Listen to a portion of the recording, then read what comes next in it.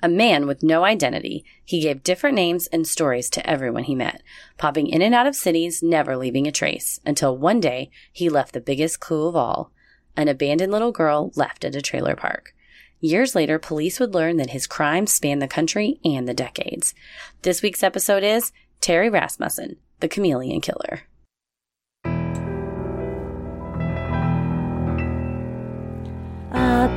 Bump in the night, your heart fills with dread.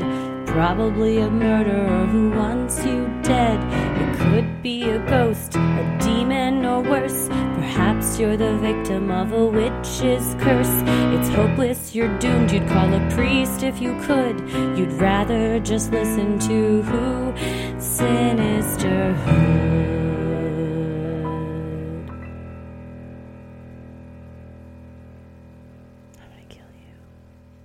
I went to a wedding this weekend. Oh, yeah? How was it? It was so fun. And we got to dance in a circle while everyone lifted the bride and groom on chairs. Jewish wedding. Yes, it was magical. That is a Jewish wedding. Well, everybody was so happy and it was so joyful. Well, and that's just a wedding. That's true. But in this case, for the not always. That's true. But like that particular moment was Jill Nastasia on Facebook was like, it's like the true meaning of like got your back when the DJ said, okay, come out and help. And just everyone comes out and pitches in. And it was very lovely. My best friend in high school was Jewish. And she always said the most fun weddings were Jewish weddings. I've never been to a Jewish wedding. It was wonderful.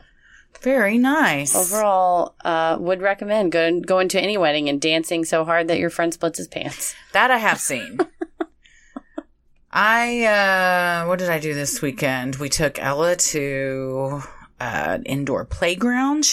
We like the indoor playgrounds. Well, yeah, you have to because it is 1,000 degrees. Yes, we don't want to put her in danger by having her play in an outdoor playground. It is outrageously hot. Got one of our dogs some CBD pills. Wait, you can give dogs CBD? Oh, yeah. Mm-hmm. What? You can give anybody CBD? Yeah, you can, actually. What does it do to the dog? It just chills her out because she's terrified of thunderstorms. Oh, okay. So we're getting her used to it. So then when a thunderstorm comes, we can give them to her and she'll be okay. Pretty soon she's going to be wanting it to be thunderstorms all the time. It's not like, I mean, I take CBD every night. It's not like... It just makes you feel good? I wouldn't say it makes you feel good. It just like makes you feel relaxed. Nice. I mean, good, but like it's not weed. Like, if you smoke weed and you get giddy and high. And I figured it just makes you, like, chill. Yeah. Like, yeah. It just takes not even like that. It just takes the edge off, kind of. Interesting. Like, you're not like, hey, man, like, that at all. Or unless you're like that anyway. Yeah, I suppose so. But, yeah, no, it just, like, takes the edge off. It also helps with, like, eczema. Tommy's eczema. I was actually going to tell you should take it because of your gluten-intolerant eczema. I have so much eczema. His cleared up night and day before he started taking it. All right, I got to try it. Helps with anxiety, insomnia, just general anything. You know, helps with my insomnia. Triple D. I was watching that last night. Diners, Drive-Ins, and Dives? Oh, yeah. Which one was it? Where was he? He was in New Orleans. Oh, that's a good one. Man, shrimp Creole. It looks so good. Yeah. That's the only thing is then you dream about, I was like dreaming about shrimp and rice and sandwiches. Oh, man. Man. I love a good dream about a sandwich.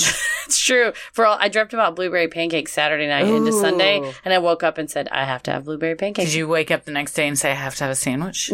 Today? Yeah, I was actually very disappointed at my lunch. It was good. It's what I usually have, chicken and rice and beans and stuff, but it wasn't a sandwich. This isn't like a grinder. This isn't a New Orleans Creole sandwich. The guy's not going to take a bite and be like, oh, it's dynamite. I mean, it's edible. Here's my one thing about a lot of the places that he goes to, and this isn't anything to do with him. It's to do with the places. I don't like a burger or a sandwich that is so piled high and thick that it's not unwieldy. You can't eat that. Yeah. It's just shit's falling out the side. You're gonna have to use a fork and knife. You're gonna have to just like deconstruct it to even be able to deal with it. And then it's like kind of defeats the purpose. Yeah, and then you're not getting all of it in one. Exactly. If I wanted a bowl, I'd just get a bowl. Triple D Nation, he goes back and revisits places that he's already gone to, which is such a great idea to reuse content. But yeah, it's also fascinating. But there's a burger place on there that makes these burgers that are like the size of a baby's head. Like it's just huge. But they wrap it up in what they call a burger diaper. And much like a Chipotle burrito where you're not supposed to unfurl the full burrito, you're supposed to just peel, or a Jimmy John's sandwich, you're supposed to, or a Jimmy John's unwich, you're supposed to peel it back. So this was a burger diaper that they... What's the diaper? A bun? It's a wrap. Oh, you mean it's wrapped in paper? Yeah, they paper wrap it together. like a baby diaper. That is helpful. It was genius. I think the kudos to those people. Yeah, there was no way you were going to. I also have never been able to master the Jimmy John's unwich. I love a Jimmy John's. I love the unwich. I cannot figure out how to get that thing back. I always eat like 10% paper, but I get it. It doesn't fall apart. Unwich is my preferred go-to at Jimmy John's. In fact, I don't know if I've ever had an actual sandwich at Jimmy John's. Why are we talking about sandwiches and not about Billy Jensen? I bet he likes a good We're like, sandwich. what's a fun thing that we just did? Oh, I just went to a wedding and had a sandwich. You said what we did on the weekend. That's true. Technically true. We met and interviewed Billy Jensen on Thursday. That's right. Which in college was the weekend. That was the start of the weekend. Man, yeah, back in the day. I am not in college anymore. No, me neither. But yeah, we got to meet and interview and hang out with Billy Jensen and a bunch of listeners, and it was super fun. Also, that bookstore in Terabang Books, super badass bookstore. It's so nice. There are so many puzzles. We put our things on. I'm going to go back for some Christmas gifts. And there's a bunch of kids' books. Yes, they have kids' story time twice a week, too. Oh, very nice. And all those like stationary things. Anyway, it was a very lovely venue. Billy Jensen was very lovely. He was so nice. Tom, who was the manager. Yes, great. Tom was very nice. And we got to take a fun picture. And Tommy holding up his phone in the photo with that shit-eating grin on his face. They said, everyone hold up your books. Everyone in that audience. Everybody had a copy of that book except my husband, who happened to be front and center. Like one person over from Billy Jensen. And he just held up his phone with this giant grin on his face. But he also was holding it with both hands. Like a book. Yeah. It's not like he was just like holding it up. No, he was presenting it for the photo. Yes. Man, I love that super picture. Fun. Had some great questions, got some great answers. We are going to be posting that audio probably within the week. Yes. We're waiting on a couple things. And then if you're one of our Patreons in the Ruling the Airwaves tiers, we are going to post that on Patreon. The video. Yes, the video. So what a fun time. Fun stuff. It was super fun, and we couldn't have done it without all the recommendations we got from on the Dallas Murderinos page from... We have a lot of crossover listeners. Who would have thought? Yeah, right. Between My Favorite Murder and us. And a lot of you guys recommended us to Billy to have us interview him. And that's what made it happen. So thank you so much to you guys. Seriously. And to everyone that came out and gave us gifts. That was so nice. I was like Christmas. Oh, man. Beyonce candle. We got the Beyonce candle, my sloth coin purse. Yes, I got a coin purse as well. And a homemade wine. Man, a jug of wine. Just a big old... It was a huge mason jar of wine. Here, I'm going to hit that wine. You're going to hit the wine? I think so. I don't have CBD oil, so I got to do something. Yes, that's true. Well, it was super fun, and we're super honored. And one of the cases Billy talks about in his book that we were interviewing him about, Chase Darkness with Me, is the topic we're doing today. Yes, I listened to the audiobook 3 times in a row. Yes. So Billy Jensen's... It's a great book. Everyone should go out and pick out a copy. Absolutely. It's very good. Kindle, Audible, actual book. I have all 3. I have all 3 as well. But it's good because the Kindle I can search. The book is I like to read a solid book. Yeah. And the Audible I can listen to at any time. I actually listen to, let's do it 3 and almost a half times. I love Kindle because I like to highlight things. Yes. And then I like to read with the lights off at night. So it's hard for me to read an actual book. But I do have an actual book that he signed. So nice. But yeah, so happy for that. Listening to it over and over again, this case really got both, and Christy was reading the book over and over. And we got this you can't... the thought of this case is so mind-blowing, and it's almost confusing of how much stuff that's happened. I don't know about almost. I think it is confusing. It is confusing. So it starts back in the 40s, and it ends up until this summer, pretty much. Right. And it's there's a lot of twists and turns. When I say it's like a Tarantino movie, something's going on, but meanwhile, something else is going on. So we're going to try to make sure we cover it in a nice, chronological, organized order. Yes. And hopefully stop each other if we say anything that's, out of order or confusing. And Billy calls this guy, in his opinion, the worst serial killer that the world has ever seen. Yes. So that's just setting it up for what's about to happen. Pretty bad stuff. Well, I'm Christy. I'm Heather. And let's get into it. Terry Peter Rasmussen was born in 1943 in Denver, Colorado. By 1954, he and his family had moved to Phoenix, Arizona, where he attended Whittier Elementary School until 1958.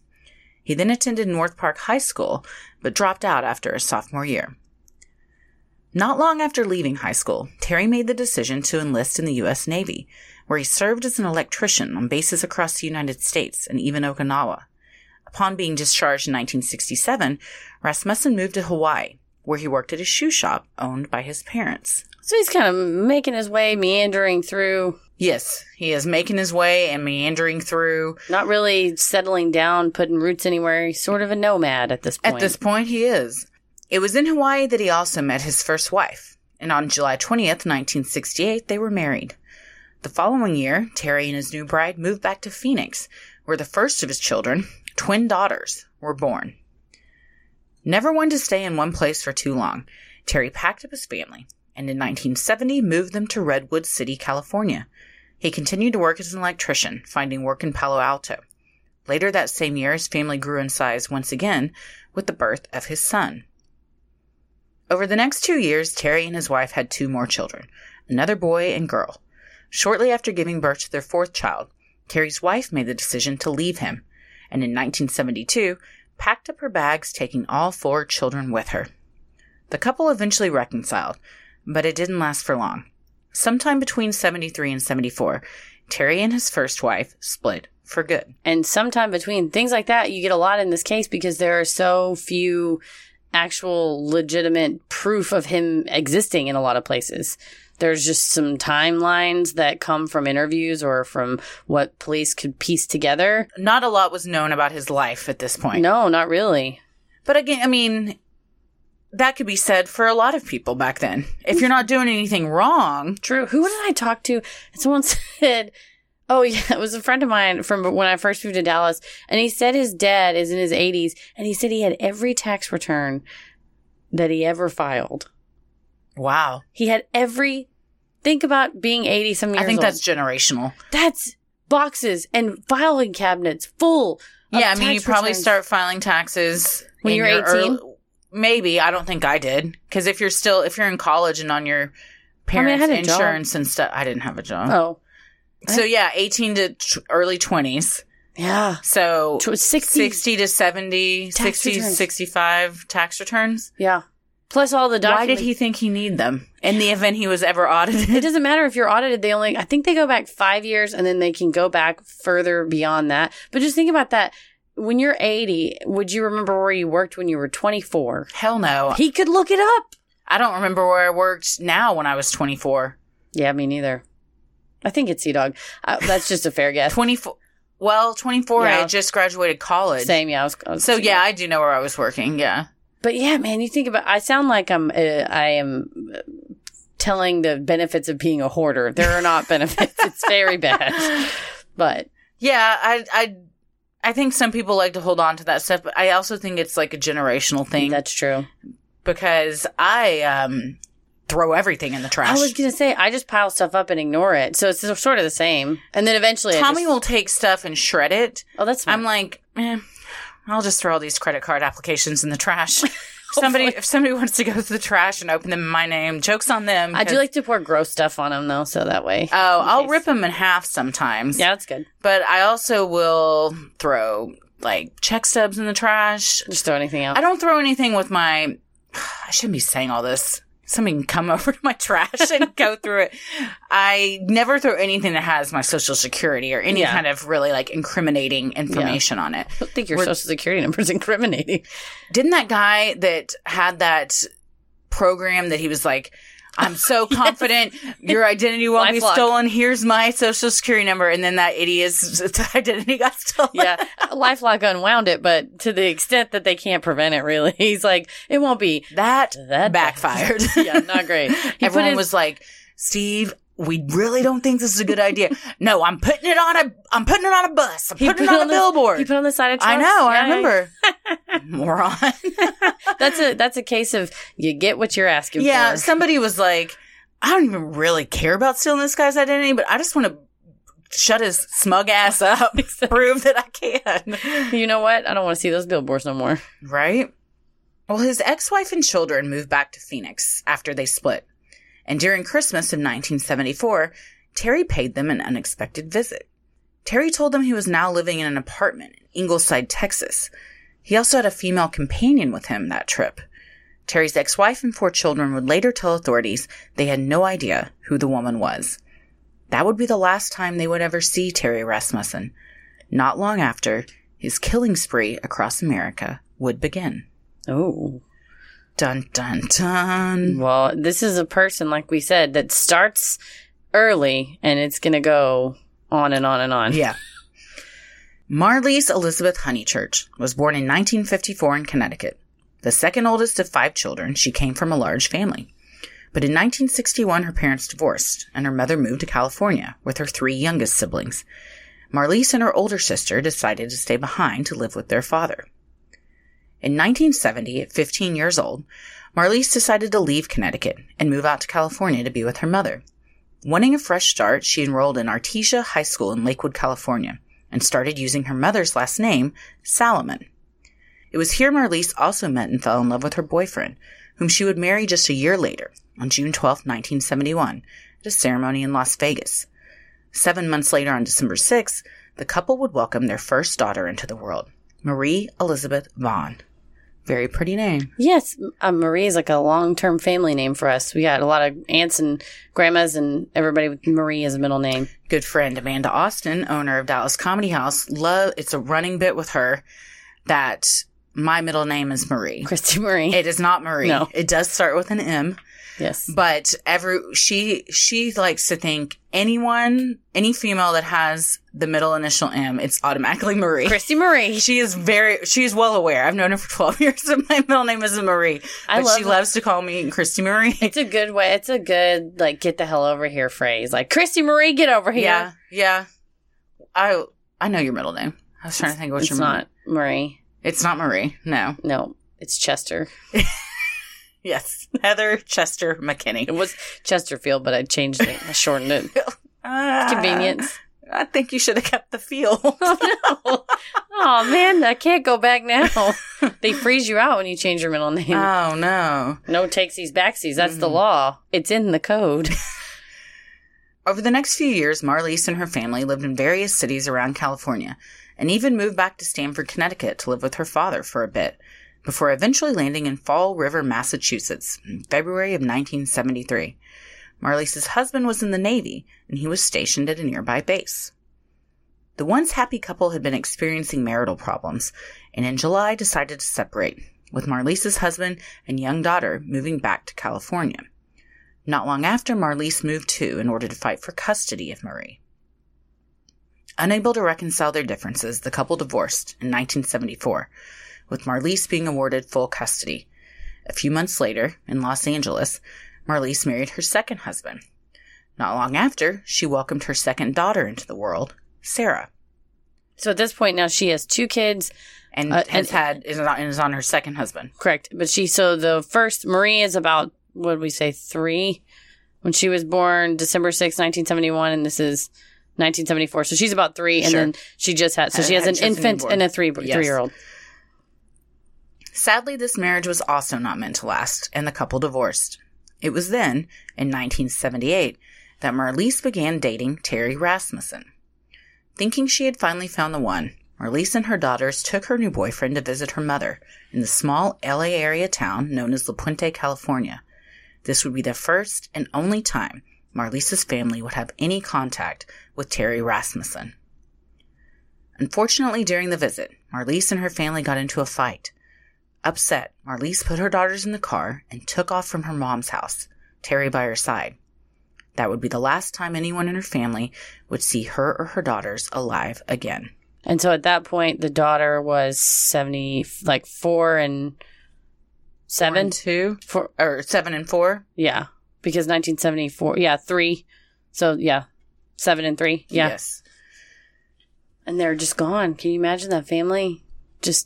They don't, I mean, back then, they don't know that anything's happened. Well, just saying, they're just gone, but you think, well, I hope she calls. Because you don't know where she's moving to. You don't know how to get a hold of her. No one had cell phones. Yeah, no cell phones, no internets. Man. Just 3 years later, in 1981, a man named Bob Evans, who bore a striking resemblance to Terry Rasmussen, began dating 23-year-old single mom Denise Bowden in New Hampshire. Denise had a 6-month-old daughter named Dawn. So at this point, he's gone through his first family he left behind, and now he's somehow disappeared with the second family, with the Honeychurches, and now he's moved on, changed his name from Terry Rasmussen to Bob Evans, and is now cozied up to Denise with her 6-month-old daughter. Correct. It's helpful for me to recap. That same year, Denise, her daughter, and Bob spent Thanksgiving with Denise's family. Over the holiday, Bob told the family that he and Denise owed money to some shady characters, and that in order for them to stay safe, they would need to take little Dawn and flee town. And with no further explanation to her family, they did just that. That is if you are going to run off with someone, maybe don't want anyone to come looking for her. I mean, that's a pretty... Say you're dealing with some shady characters? Well, saying, if you look for us, you will put her in danger is, that's how he's tricking the family. You're manipulating Yeah, he's manipulating his family. Despite not hearing from their daughter, the Bowdens assumed that Denise and the baby were safe, out of town with Bob. But that was only partially true. In 1985, the residents of Holiday Host Trailer Park in Scotts Valley, a small town near Santa Cruz, California, were greeted by a new neighbor. He introduced himself as Gordon Jensen and introduced a small girl with him as his 5-year-old daughter named Lisa. Was this Gordon Jensen? Or was it Terry Rasmussen? Neighbors felt sorry for the pair, as Gordon explained Lisa's mom's absence with various tragic stories. According to Billy Jensen's book, Chase Darkness with Me, at various times Gordon would explain that Lisa lost her mom, a woman named Denise Laporte, in a robbery gone wrong or a car crash, changing details depending on with whom he spoke.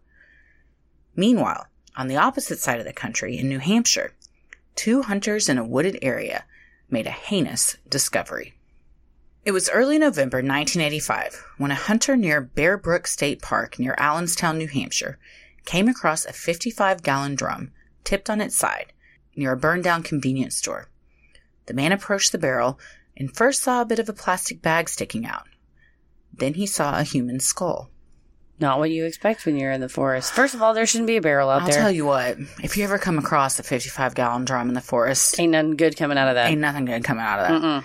Mm-mm. Call the police. Don't touch it. Immediately. Don't touch it. Immediately. Or if you find one in your crawl space. No. Or under your house, which is another story that Billy talks about in his book. That story in that book fucked me up. The Howard Elkins. 1,000 Faces? Yeah, Howard Elkins, Yeah. God. Read Billy Jensen's book. It's really good. This is not sponsored by Billy Jensen. It's just in my brain because I only listen to it over and over. When authorities opened the barrels, they found the remains of a woman and a small child, somewhere between the ages of 5 and 10 years old. The injuries were violent. Both had been subjected to blunt force trauma to the head, the backs of the skulls having been crushed in with what looked to be a brick, and both were badly decomposed. Unfortunately, DNA testing at the time was impossible, so the identities of the victims would remain a mystery for a few more decades. That is a grisly discovery. Yes. And very confusing one at that. That's one of those that you're just like, where do we even start? And why don't we have missing persons if there's a woman and a child? Surely that would have been on our radar. That would be some red flags. That we would have heard, that as law enforcement, you think that obviously that would have been something reported. It must have been super tough to be in law enforcement before DNA. Before like databases or emailing. Yeah. Or, you could really, the criminals had the upper hand. As long as they had a car, they could go. That's why I always say, like, back in Jack the Ripper times, or even in the 20s, 30s, 40s, you could just kill somebody in the streets and just walk away and nobody's going to say anything. They couldn't catch you. Or like you could dump someone somewhere, and if you really didn't leave fingerprints and you weren't in a system somewhere, they wouldn't know. And that's one thing Billy talks about in the book is people always say, well, why don't we have serial killers like we did back in the day, like Bundy and Gacy and everything? Well, it's because, thankfully, technology and science has caught up, and before they can get those kind of numbers, somebody swoops in and shuts it down. Yeah, and there's cameras in the area, too. So they, when that thing happened on Greenville Avenue in Dallas, there was a case that just happened. The police actively put out a request and said, please submit your Ring videotapes, like your camera doorbell video camera footage. What happened? The young woman who was going to her birthday party and she was abducted by a gentleman, an asshole. She was abducted by this asshole at gunpoint. He forced her to drive around to some ATMs, and then he shot her and then put her body in her car and set her car on fire. Oh, yes. The woman that was just found burned out in the car. Fingerprints in the car, so they were able to find him. But Laura Goff came up to me. Laura Goff's a phenomenal comedian and very smart woman, and just in general. I love her so much. Oh my, she makes me laugh. She makes me laugh like few do. Yes, she makes me choke laugh. When you laugh so hard you can't breathe. But she came up to me and said, I know a lot of people probably come up to you and talk about really heinous stuff. And I said, all the time, every day in my life. But I'm okay with it. I can handle it. Go on, tell me. And she said, I just don't think there's any way that man, his name's Glenn Richter or something. She's like, I don't think there's any way that's his first time that he did it. Although I looked him up. He doesn't have a record in Dallas County, but that doesn't mean that it's not the first. He was a truck driver, so he theoretically could have been crossing state lines and doing similar things in other states. So I think that seems like a very heinous crime to be somebody's first crime. And it's very almost rehearsed. Apparently, there's conflicting reports that he was holding a puppy or somehow trying to distract play her to her emotional. Yeah, distract her and then held her at gunpoint and then, made her. So it's, money motivated and violent motivated, but it seems sort of organized to the point that maybe it's not the first time. He thought it out at the very least. But, kudos to the Dallas police officers. They found him in 3 days. Yes, it was quick, great. but that was the first. Initially, Greenville Avenue is a pretty hot spot for, hanging out and going to bars, daytime, nighttime, restaurants, all kinds, stores, all kinds of stuff over there. And so but there's also a lot of condos, new build, nice condos that have Ring doorbells and security cameras. And they said, please, if you have any footage, you could be several blocks away and her car driving by, that will help us pin down a timeline, where they went. So I think nowadays we're hopefully getting to the point where technologically... over in UK, CCTV is huge. We have some here, but we need more. But the eye in the sky can often help you. Even though... If you're not doing things you shouldn't be doing, all right, big brother, you don't have anything to worry about. Well, back in California, life in the trailer park was going okay for Gordon. Sure, he and Lisa slept in the back of a truck covered by a camper top. But he did odd jobs to make ends meet. One day, a woman passing through the trailer park, Catherine Decker, had a conversation with Gordon where he cried to her, lamenting his lot in life and how unfair it was for little Lisa to live like this. At the time, Catherine's daughter was having trouble getting pregnant, and according to the account in Chase Darkness with Me, Gordon got an idea. Gordon was looking for a temporary caretaker for Lisa while he went on an out-of-town trip. He'd only be gone about 3 weeks, he assured Catherine. So Catherine's daughter and her husband agreed to take Lisa in as a bit of a trial run. Initially, everything seemed to be going well. That is, until Gordon never came back. It was June of 1986 when little Lisa had begun life with her new family.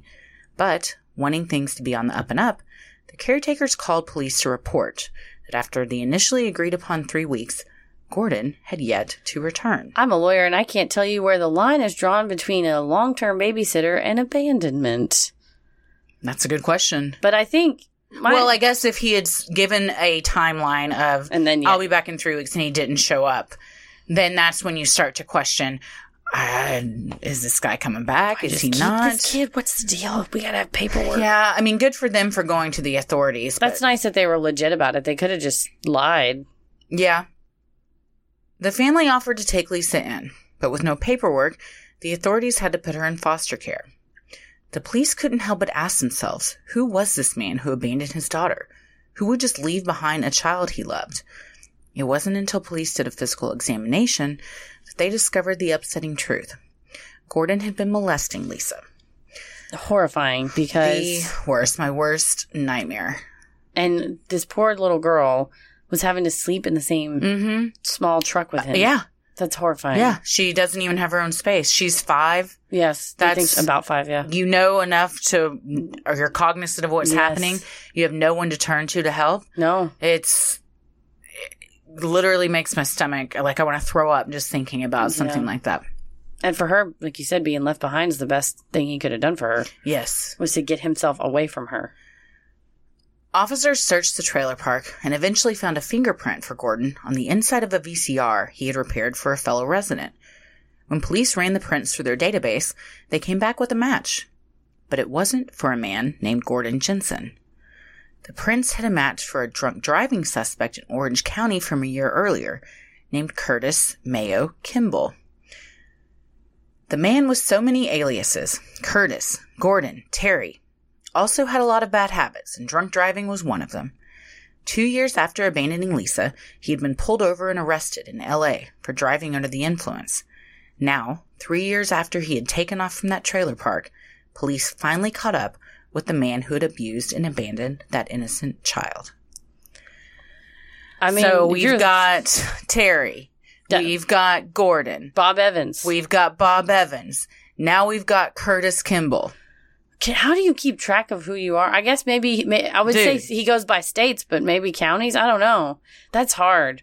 You'd think at some point, hey, I'm Gordon. Wait, I thought you said your name was Curtis. Oh, yeah, it is. Like, my bad. You gotta, yes, it's gonna you're gonna get confused at some point. Yeah. What a tangled web of lives to have to keep up with. I think about even people that, like, cheat or having affairs or have, like, other families in other states. That's nuts to me. Like, how, I can barely keep up with my own family. It's how exhausting. am I gonna, that sounds like so much work. It's exhausting. To have an affair or have another family. Like, just this amount of stress and anxiety you must constantly feel that you're going to be found out. How can you even enjoy something? It's true. And I think, I always think of the things that you know, like I sleep talk and I sleep scream apparently sometimes. I mean, I know that, but like I have night terrors. I'll scream myself awake sometimes. And I had a leg cramp the other day and I was screaming, and it's just like the things that wouldn't you just accidentally say something? Do you accidentally reveal? I bet it happens. I don't know. I bet it happens. Yeah. Just ways that, you know, you don't think about, like, you know, saying, you know, my grandmother used to go, Nancy, Jerry, like she would say all the names before she get to the one, you know, it's like Kate, Petal, Ella. Yeah, I'll go whoever through. You're trying to get. Yeah. Whatever. Whoever's over there, stop it. Exactly. Yeah, I can't. Yeah, I don't know how people keep stuff like that straight. And like you said, did nobody ask him for a driver's license ever? I guess he apparently had fake ones. Have you ever asked somebody you're dating to see their driver's license? Okay, don't tell Paris. But on our first date, when he put his license, or I won't tell Paris. He put his debit card down, and I was like, now I know your last name. So I at least could, like, look up his Facebook and make sure that he was, like, a legitimate person. Because everyone on Facebook is legitimate and truthful. Yes. But I've never asked anyone to see their ID. I mean, why would I? I probably have seen them because... You all should. Or, you know, you're at a bar, somebody gets carded or whatever. But, like, I guess if you're not concerned, or maybe you just don't want to know, ignorance is bliss, you're just kind of like turning a blind eye. A bit between us lady lawyers that if anybody dates somebody, we all kind of go in to help Google them and just make sure that everything's on the up and up. And a friend of mine met a guy, really liked him, hit it off with him. And when she went to, like, search him, he didn't exist. And everybody exists somewhere. On Google. And, like, whatever. We have, like, tracker programs, like, lawyer databases and stuff like that. He was nowhere. And she was like, oh, my God. For those of you that are dating a lawyer, just know that we're psycho. All of your stuff has been looked up and they know a lot about you. Like, complete. Like, we're just completely like teetering on paranoia. Maybe stepping over a line. Paranoia. Yeah, maybe, like, but then teetering into some privacy things. Then I'm not revealing what lawyer this was. But then later on she mentioned, you know, you're not really anywhere online. And he had to say, oh, well, actually, you know, I go by my middle name. My first name is this, blah, blah, blah. And then she figured it out. But initially she thought, oh my gosh, is he giving me an alias that she and I are co-paranoid friends. Our boyfriends were teasing us this weekend because we were saying that when we pull our car in the garage, we put it back in reverse while the door goes down, because you can use the reverse camera to make sure no Golden State Killer-like person slides in the back door. I'd look and see if... I don't think that's... I think that's being a female that lives alone. It's quite a use for a backup camera. I don't have a backup camera, but I just look, and Tommy gets on me all the time. He's like, do not get out of the car until that garage door is shut. Mm-hmm. Because there was this guy that pulled into his garage, and the garage door was closing, and he was getting out of his car, and somebody had been waiting for him to come home and, like, crept in and held him up at gunpoint. No! Yeah, so don't get out of your car until the garage door has closed. And I can look in my rearview camera. I think that's smart. I think so. So sometimes it's good to be a little on edge. Well, police arrested Gordon Terry Curtis on charges of child abandonment, and he went on to serve 18 months in jail. According to court documents, charges of sexual abuse against Gordon were dropped in exchange for him voluntarily giving up custody of Lisa. Then, in 1990, when released on parole, Gordon left town, and no one heard from him again. Well, good. Nobody wants to hear from this piece of shit. And he manages to just get away. I have some hot takes on the charges of sexual molestation being dropped against him. It's true. It's one of those cases where they for sure know. They can for sure prove that he abandoned her. So take his ass to court and prove it. But I'm saying they can for sure prove that he abandoned her. Right. As for the molestation, there's signs of it. And if she's not competent to testify, if she maybe clams up when she talks about it, or it would be more upsetting for her to try to get her to testify, aside from the initial doctor's reports, and maybe she talked, I don't know the extent of the evidence, but when you're a prosecutor, your job is to say, what can I prove beyond a reasonable doubt? And if they couldn't prove that beyond a reasonable doubt, they may have said, well, we can charge you with it, but we can't secure a conviction. I have some hot takes. Please. I'm just saying, molesting a kid is like, if there is a hell, there is a special hellish hell. Express lane. Right there for people that do that. Yes. And it's hard for me to wrap my head around anyone being able to walk away from that. Or having evidence of it and saying, well, yeah, I mean, if they were willing to charge him with it, then they obviously had something. Mm-hmm. So, I mean, he went to jail. Yes, but then he gets released on parole. And he jumps from parole like immediately. Yeah, and then he just leaves town. Yeah. So, shockingly, this nomadic, no-named person who would have thought? He doesn't check in with his PO. Well, Terry's life in the 1990s is a bit of a mystery. The man was a drifter, going from town to town, changing his name and performing odd jobs. At the turn of the millennium, Terry began living in Northern California, now going by the name Larry Vanner. So now we're up to 5? Terry, Larry, Gordon, Curtis, Bob. Yeah, Terry, Larry, Gordon, Curtis, Bob. That's 5. Larry managed to weasel his way into a relationship with a chemist, pottery artist, and free spirit named Yoon-Soon Jun. June had originally hired Larry to fix her roof, but when something in the handyman attracted her to Larry, they began to date. Billy talks about it in his book that she's at a cafe and she sort of casually mentions, man, I think my roof is leaking. And the owner says, oh, I know a guy. He kind of does odd jobs.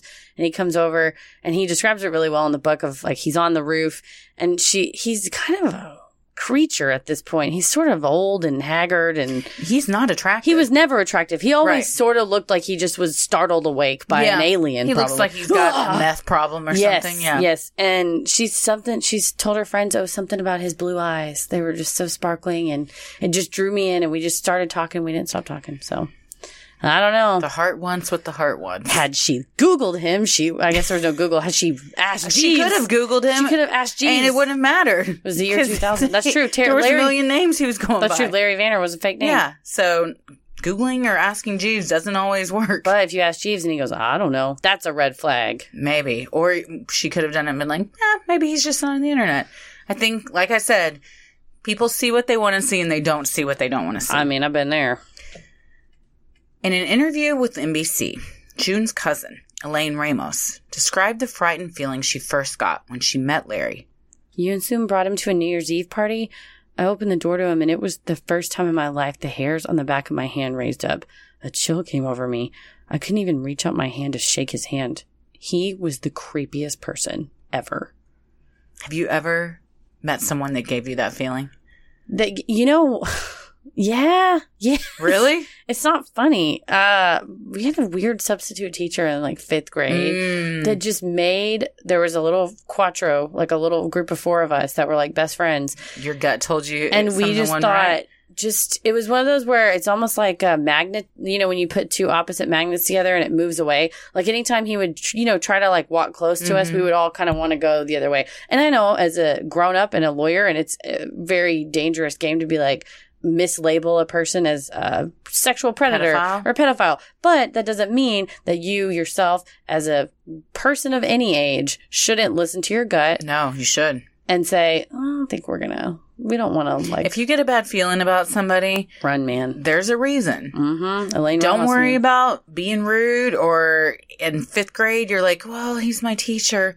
No. That doesn't matter. No. Always defy authority. In fact, that's what people prey on. Exactly. They want you to think, oh, this person's an authority. They can't question this. I can't be rude. I can't. No. Always. Rebel. I mean, seriously, don't feel like, rules are not more important than your safety. So. Hell no. Yeah. Trust your gut, always. You get that feeling when you kind of look at them and you're like, so this person's not looking at me to converse with me. They're like looking at me and scheming in their head that they're going to kill me or something, Well, according to Chase Darksmy, June's friends also had a bad feeling about Larry from the start. One friend noticed his, quote, skin was colorless, and others were suspicious because Larry rarely gave the same story twice when explaining his background. To some friends, he was a retired colonel. To others, a former store owner. The May-December romance seemed odd, but because June seemed happy, her friends decided to leave it alone. Now, that's where you get tricky, because you have a bad feeling, but you also see your friend is happy, and, we've both known people that maybe we thought, hey, I don't think that guy you're dating is for you. But do you say something and risk ruining your friendship, or alienating them even further than maybe like they are? It's hard because it's tricky. And you can alienate yourself even if you're someone's sister or cousin or mom, so you tread that line between I love you and I support you. And he said he was a colonel to me and he told her he was a store owner, which I guess the two are not mutually exclusive. Someone could retire. But if all these friends have red flags going off, it'd be one thing if just one person didn't like him. But when you've got multiple people thinking this guy's bad news. Yeah. And your friend can't see it. And multiple quotes and articles and stuff, as we were reading about it, people would say, I got an icky feeling. He seemed weird. I was confused as to why they were together. Someone's like, he straight up looked like a drifter. Yeah. He did. There was no quote that we could find from any of her friends that were like, he was an all right guy. Yeah, he was a nice guy. Everyone was like, he was a big, creepy weirdo that, hovered around and was like completely dirty and like disheveled looking. And who knows what she was going through. Maybe she was lonely or, she just wanted some companionship and was willing to overlook some things. There's no judgment. No, on her behalf, because you get blinded, You do. And I've been blinded. You feel a connection with somebody that Mike Birbiglia talks about. You feel like when you meet a person that they have an invention that no one else, like they're an invention that no one else has discovered, and you're like, you're the greatest. How has no one else noticed this? This is amazing.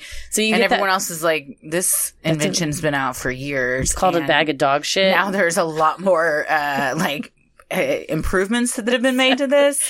You need the 2.0 version. But yeah, she was blinded by the romance. Blinded by the light. Wrapped up like a douche. Isn't that the song?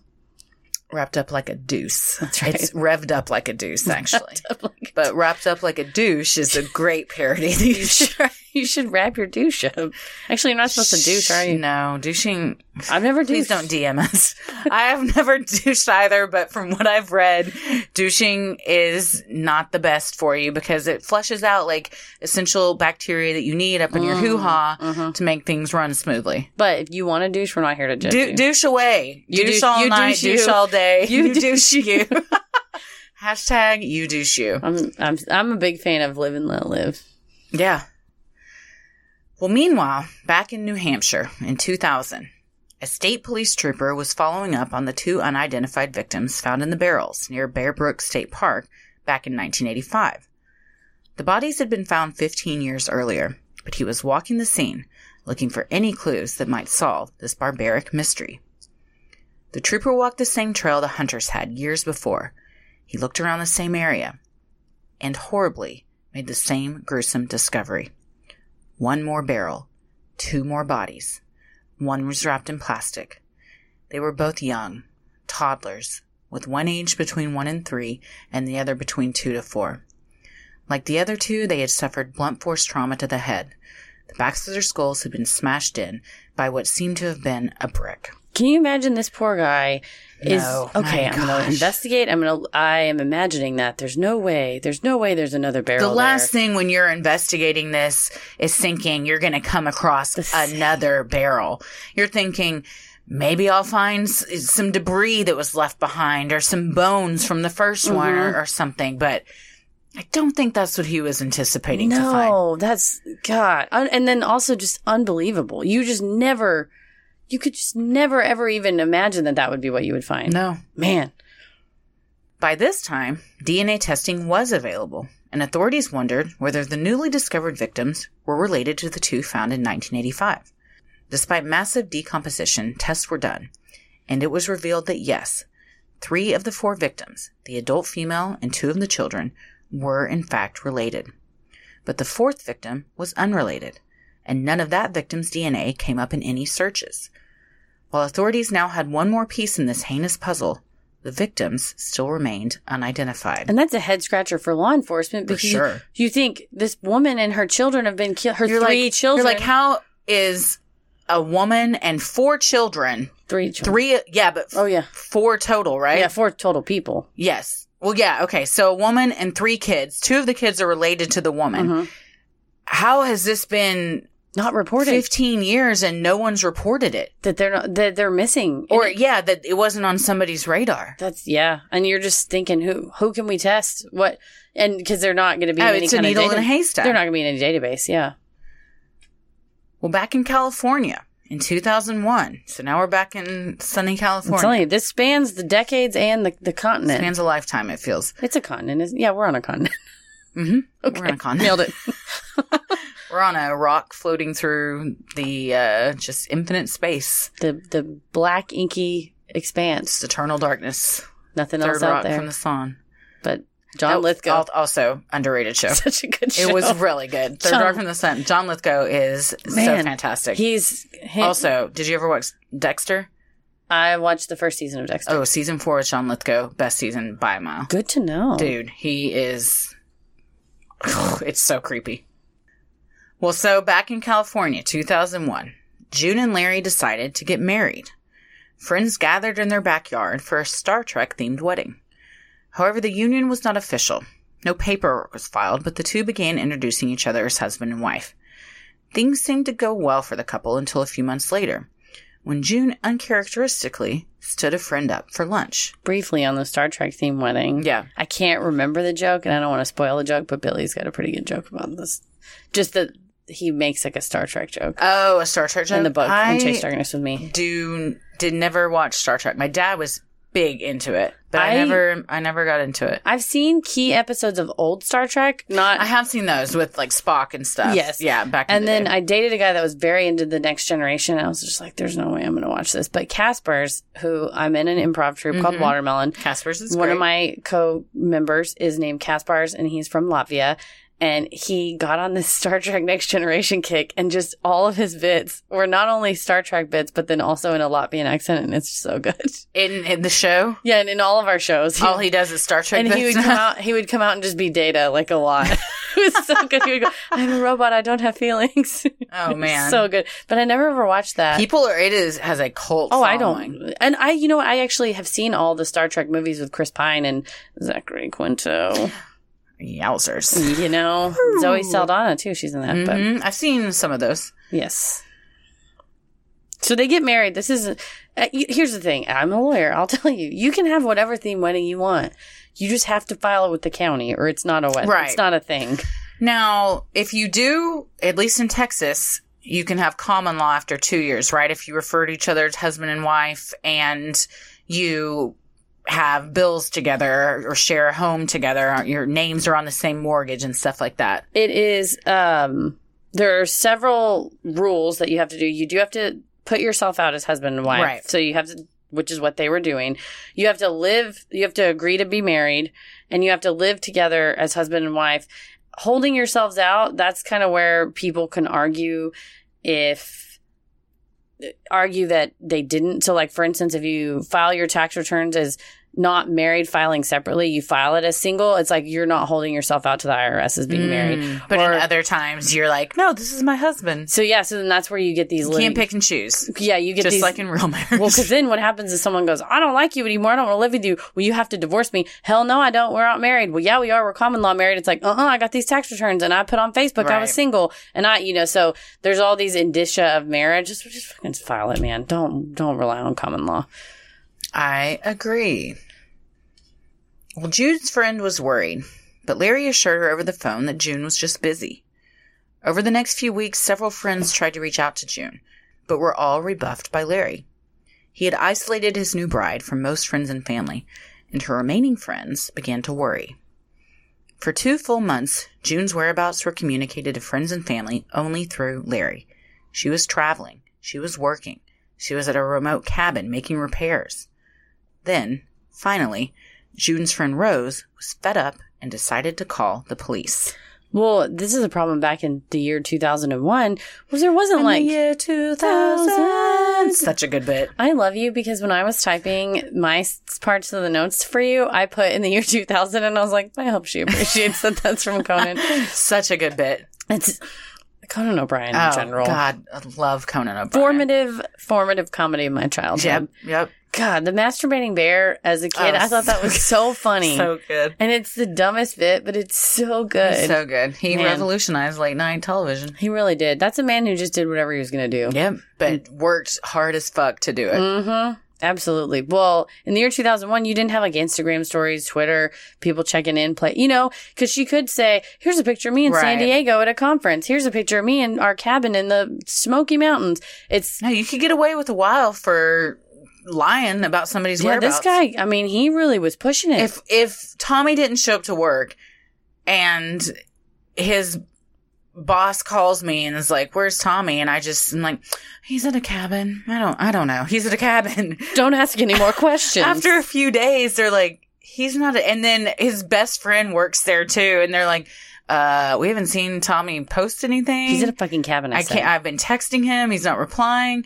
He doesn't even have a cabin. What is she talking? Like, it would come down very quickly. They would probably be mad. They're like, you guys had a cabin this whole time? Yeah, you fucking tell us? What are you talking about? You got a vacation house? That's you never invited us there. So mean. So that's what would happen, is that's how our vacation house gets found out. That's right. That we've been keeping from everyone. Fucking Tommy wouldn't check in like he was supposed to. But I think this guy just took advantage of, much like any of these killers, he's sadistic, he's a monster, he's terrible. But he's not some kind of genius. He just took advantage of people's politeness, because if you go, hey, where's June soon? And he goes, no, she's out of town. You fucking liar. You go, oh, well, can you have her call me? Oh, I don't know. She's really busy. She's probably not going to, you're preying on her friend's politeness and societal. You speak with authority and confidence. You always act a little bit agitated and irritated and want to get off the phone. Yes. And then, who's going to question They're not going to push it. Eventually someone will, but for a while they won't. They got to get, it takes this long. And then also, he's taking advantage of, there's really no way to track people back then. It wasn't really like we can ping her cell phone and figure out where she's at.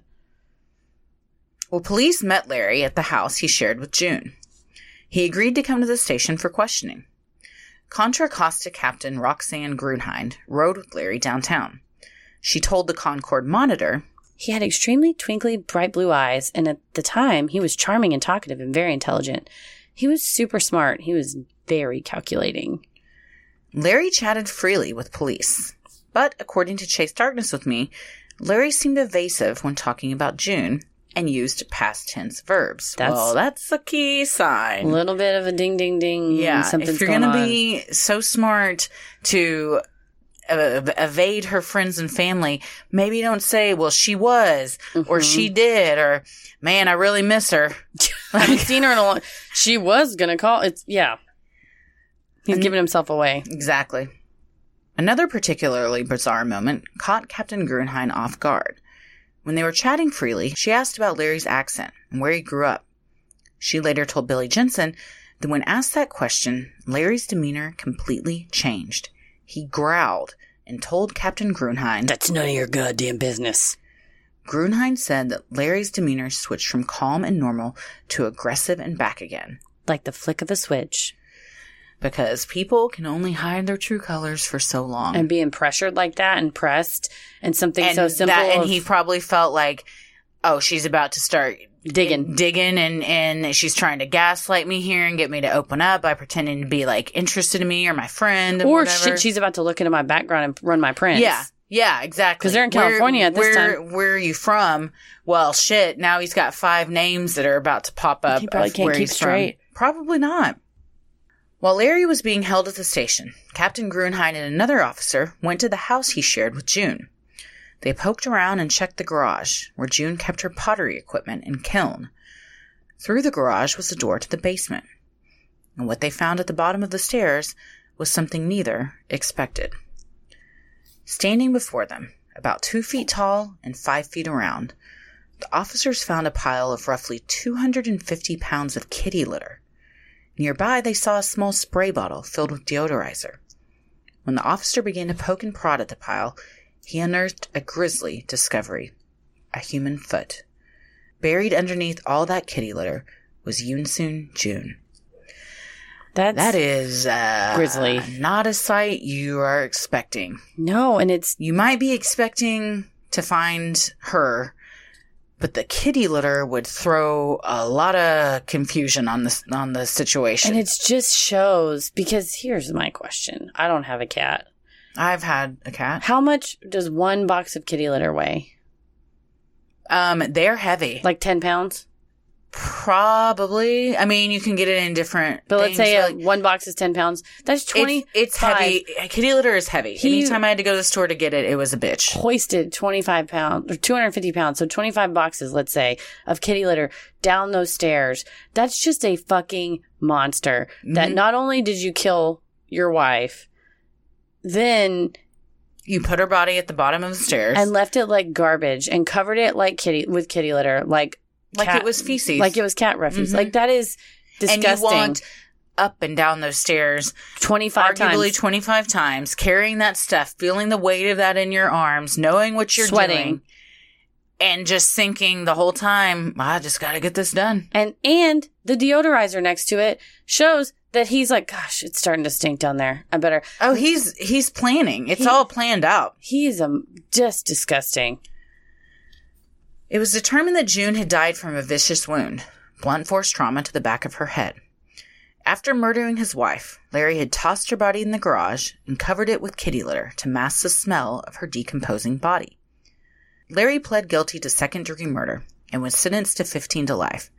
But Captain Grunheim was not satisfied that June was Larry's only victim. She matched his prints in the system and found he was the same man who abandoned little Lisa back in the trailer park all those years ago. When asked who Lisa was, Larry, Terry, Curtis, Gordon, Bob, whatever, smugly smiled and refused to give any details. That's just the last remaining bit of control he has that he can exert. He can't take human lives anymore, but he can say, I've got something you want. He can withhold information. I'm not going to give it to you. Well, unfortunately, rather than live to face the heinous crimes he committed, or assist investigators whatsoever in discovering his true identity or the actual number of murders he committed, Terry Peter Rasmussen died a coward in prison in 2010. But thanks to the hard work of investigators, detectives, and one lost little girl, the story doesn't end there. Little Lisa from the trailer park was now all grown up, a mother and a wife with a happy life living in California. However, she was curious about her past, now that she knew the identity of the man who left her in the trailer park.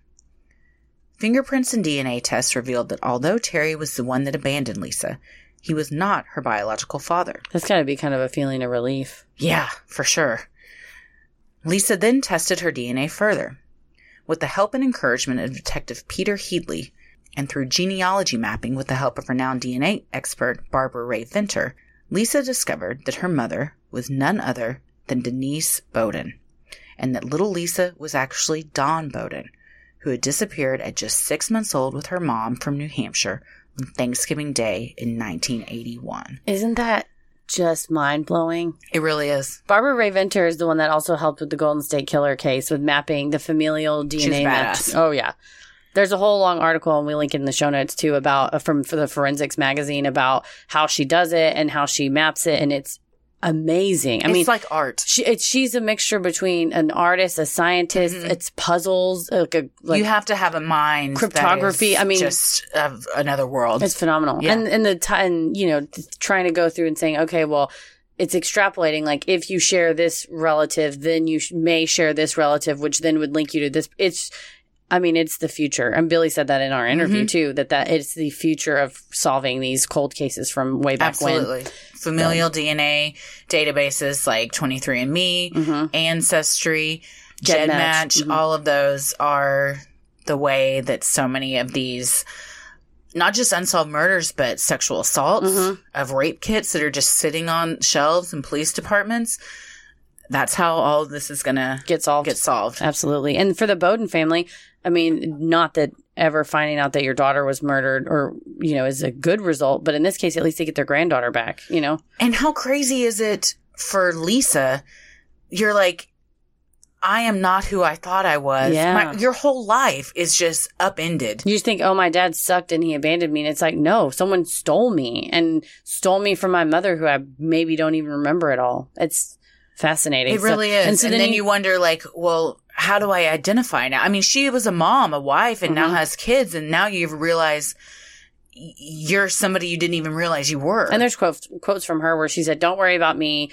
Just focus on finding she's very humble and very gracious in that she does not want the spotlight on her. She wants other victims to get receive the same identity that she did. And Detective Peter Headley was the one that kind of told her, you know, it's good that you found out that he's not your dad, but we should work with this woman to see if maybe we could help other people. And I think that's, for her, she could have easily said, no, I'm good. I don't, you know, it's enough information for me just to know who left me.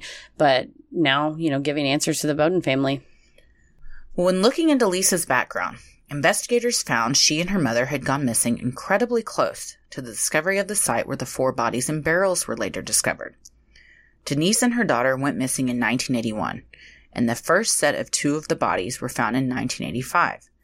Investigators wanted to see if perhaps the adult female in the barrel was Lisa's biological mom, Denise Bowden. Detective Headley contacted the New Hampshire State Police to ask about a potential link. He told them that he had discovered the whereabouts of Dawn Bowden and wondered if their unidentified woman in the barrel could be Dawn's missing mother. Forensic analysis was completed on the bodies in the barrels. The woman was not Denise Bowden. But there was a hit. Bode Cellmark Forensics tested the DNA of the 3rd child, the one who was unrelated to the mother and the other 2 children, and discovered that child's biological father was none other than Terry Rasmussen. Wow. So then they connected him. He was obviously there. You have a person who's obviously, you know, clearly able to take a human life, able to abduct a child. Of course, if that's his kid in the barrel, it stands to reason. Right. I think, it's just... And he killed Yoon Soon Jun with the brick to the head. These victims have all been hit in the head. It's his MO. Classic. Man, but you know they were like, it's going to be Dawn. Yeah, they thought... it's going to be Denise. It's going to be Denise. Yeah, they thought it would be her. And then you're happy that you've made some connection, but you're also like, we really thought... I mean, we had it. You would have thought that was a slam dunk. But investigators wouldn't give up. They were determined to identify the mother and 2 daughters in the barrels. They used DNA databases, family tree mapping, and got help from an unlikely source, a librarian. Gotta love the librarians. Hell yeah, man. They're the ones out doing all the research, keeping us on the Dewey Decimal System. Love a good library. Oh, man, I do love a good library. Librarian Rebecca Heath saw a post on an Ancestry website message board in 2017 that would change everything. The post was 17 years old, posted in the year 2000, and was asking for more information on someone named Marlise McWaters and her daughter, Sarah. According to KTLA, Rebecca suggested that perhaps Marlise could have been one of the bodies found in Allenstown, New Hampshire. She made a post but didn't receive a response. It wasn't until she was listening to a podcast about the Bear Brook murders about a year later that Rebecca thought to check back with the post. She messaged the original author, who told Rebecca that the only information they knew was that Marlise was last seen with a man named Terry Rasmussen. Heart stop.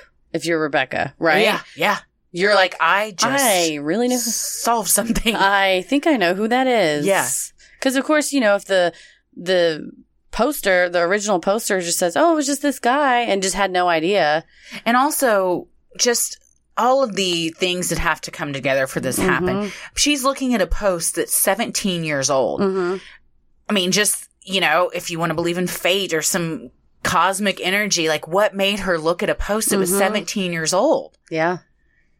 Well, the name didn't mean much to the poster, but according to New Hampshire State Police Sergeant Matthew Kohler, Rebecca was well aware of Rasmussen's background. Although greatly degraded, the remains were once again tested, and with the help of genealogy expert Barbara Ray Venter, it was determined that the woman in the barrel was indeed Marlies Honeychurch McWaters, and the two unidentified girls were her daughters, Marie and Sarah. So from all those years ago in the 70s, pretty much the first family that Bob, other than his family that he abandoned that are still alive. Yes. Yeah. But this is the first family that we know of, set of victims. Right. That after all those years, like you said, all the pieces that had to come together for this.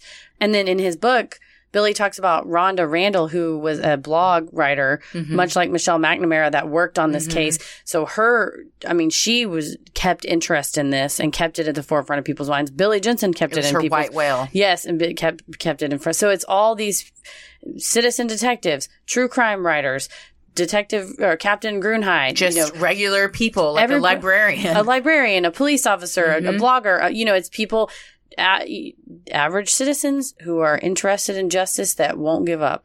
And what is so beautiful about that is that the family wasn't beating down their doors and calling them, trying to find these people. And that's not saying anything about the family.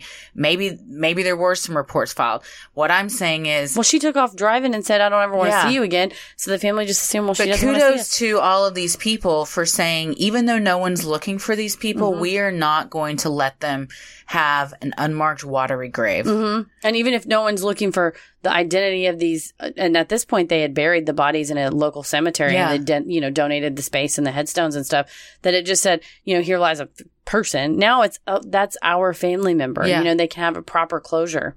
It's amazing. Well, 3 of the 4 victims found in Allenstown, New Hampshire have now been identified, but the 4th remains a mystery. It is likely that all 4 victims from the Bear Brook State Park were killed before 1981, as Terry left the state after that. But who is the 4th little girl? All we know for sure is her father was Terry Rasmussen. Investigators believe she was born between 1975 and 1976 in California, Texas, or Arizona.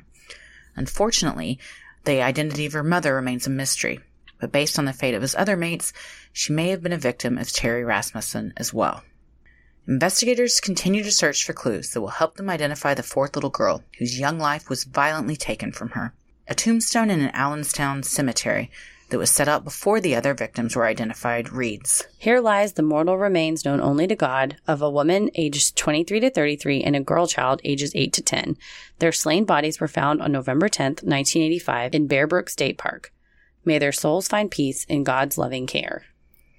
It's just so nice that so many people came together and wanted to see justice and to see that these people's lives weren't in vain and they weren't just forgotten. And that state trooper sitting at his desk going through a file going, you know what? I think I'm going to go out there and take a look. Yeah, 15 years later. And can you imagine that? That takes a lot of just dedication to a cause. Yeah. That's saying, I'm not going to just let this sit here and pile up all these cold cases. It really is something that keeps, it itches in the back of your brain and keeps you up at night. People that work on cold cases are just like I said, hell has a special area for pedophiles. Heaven has a special area for them. Yes. Because it is daunting. And Billy talks in his book how you can be working on a cold case and then you get 10 new cases that come in that you have to work those because the leads are current. The leads are hot. And it just the other one keeps getting colder and colder. And it would be easy to be like, well, that was 15 years ago. No one's been calling about it. I'm kind of tired. It's all right. But they don't do that. They want to see that justice is served. And don't give up. Yeah. Definitely. Good for them. Absolutely. So what do we think? Well, this one was a doozy as far as keeping all the threads. Yeah.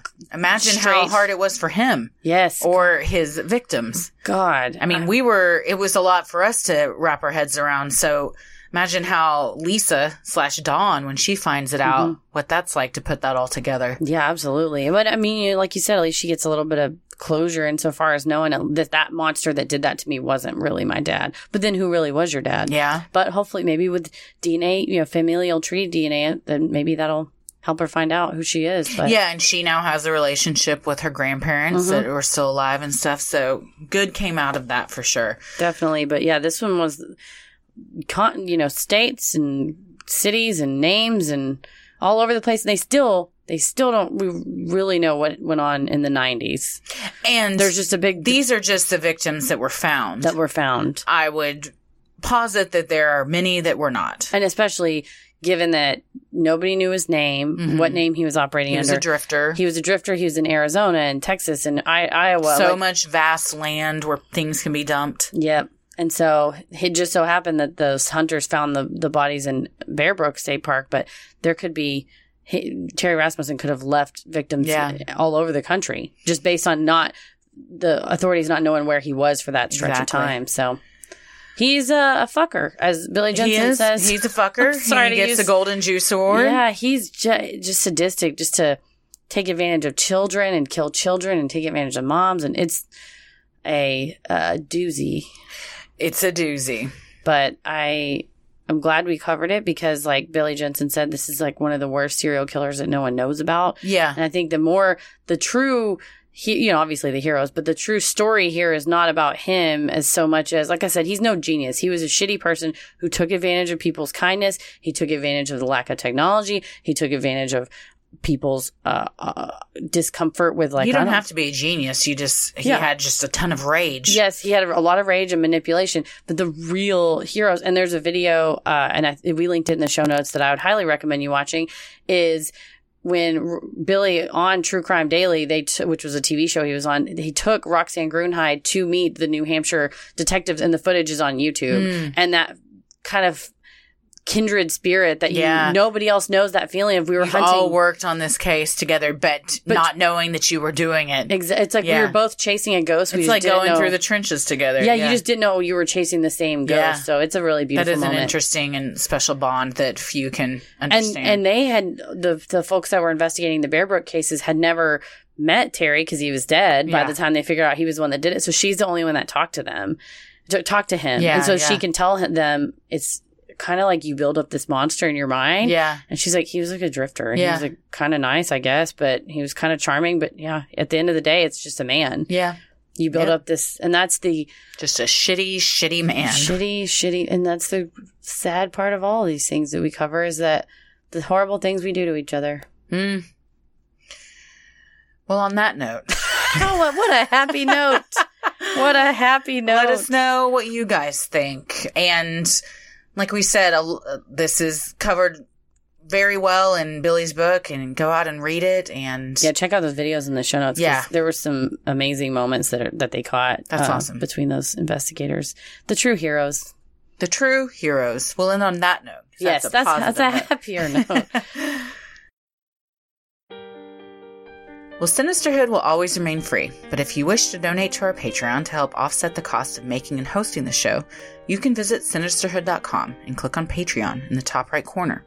You'll get some sweet perks like Patreon-exclusive content, a Sinisterhood sticker, membership to our exclusive Patreon Facebook group, a special shout-out on the show, and a monthly bonus minisode. And make sure you stick around after our sign-offs to hear your shout-out.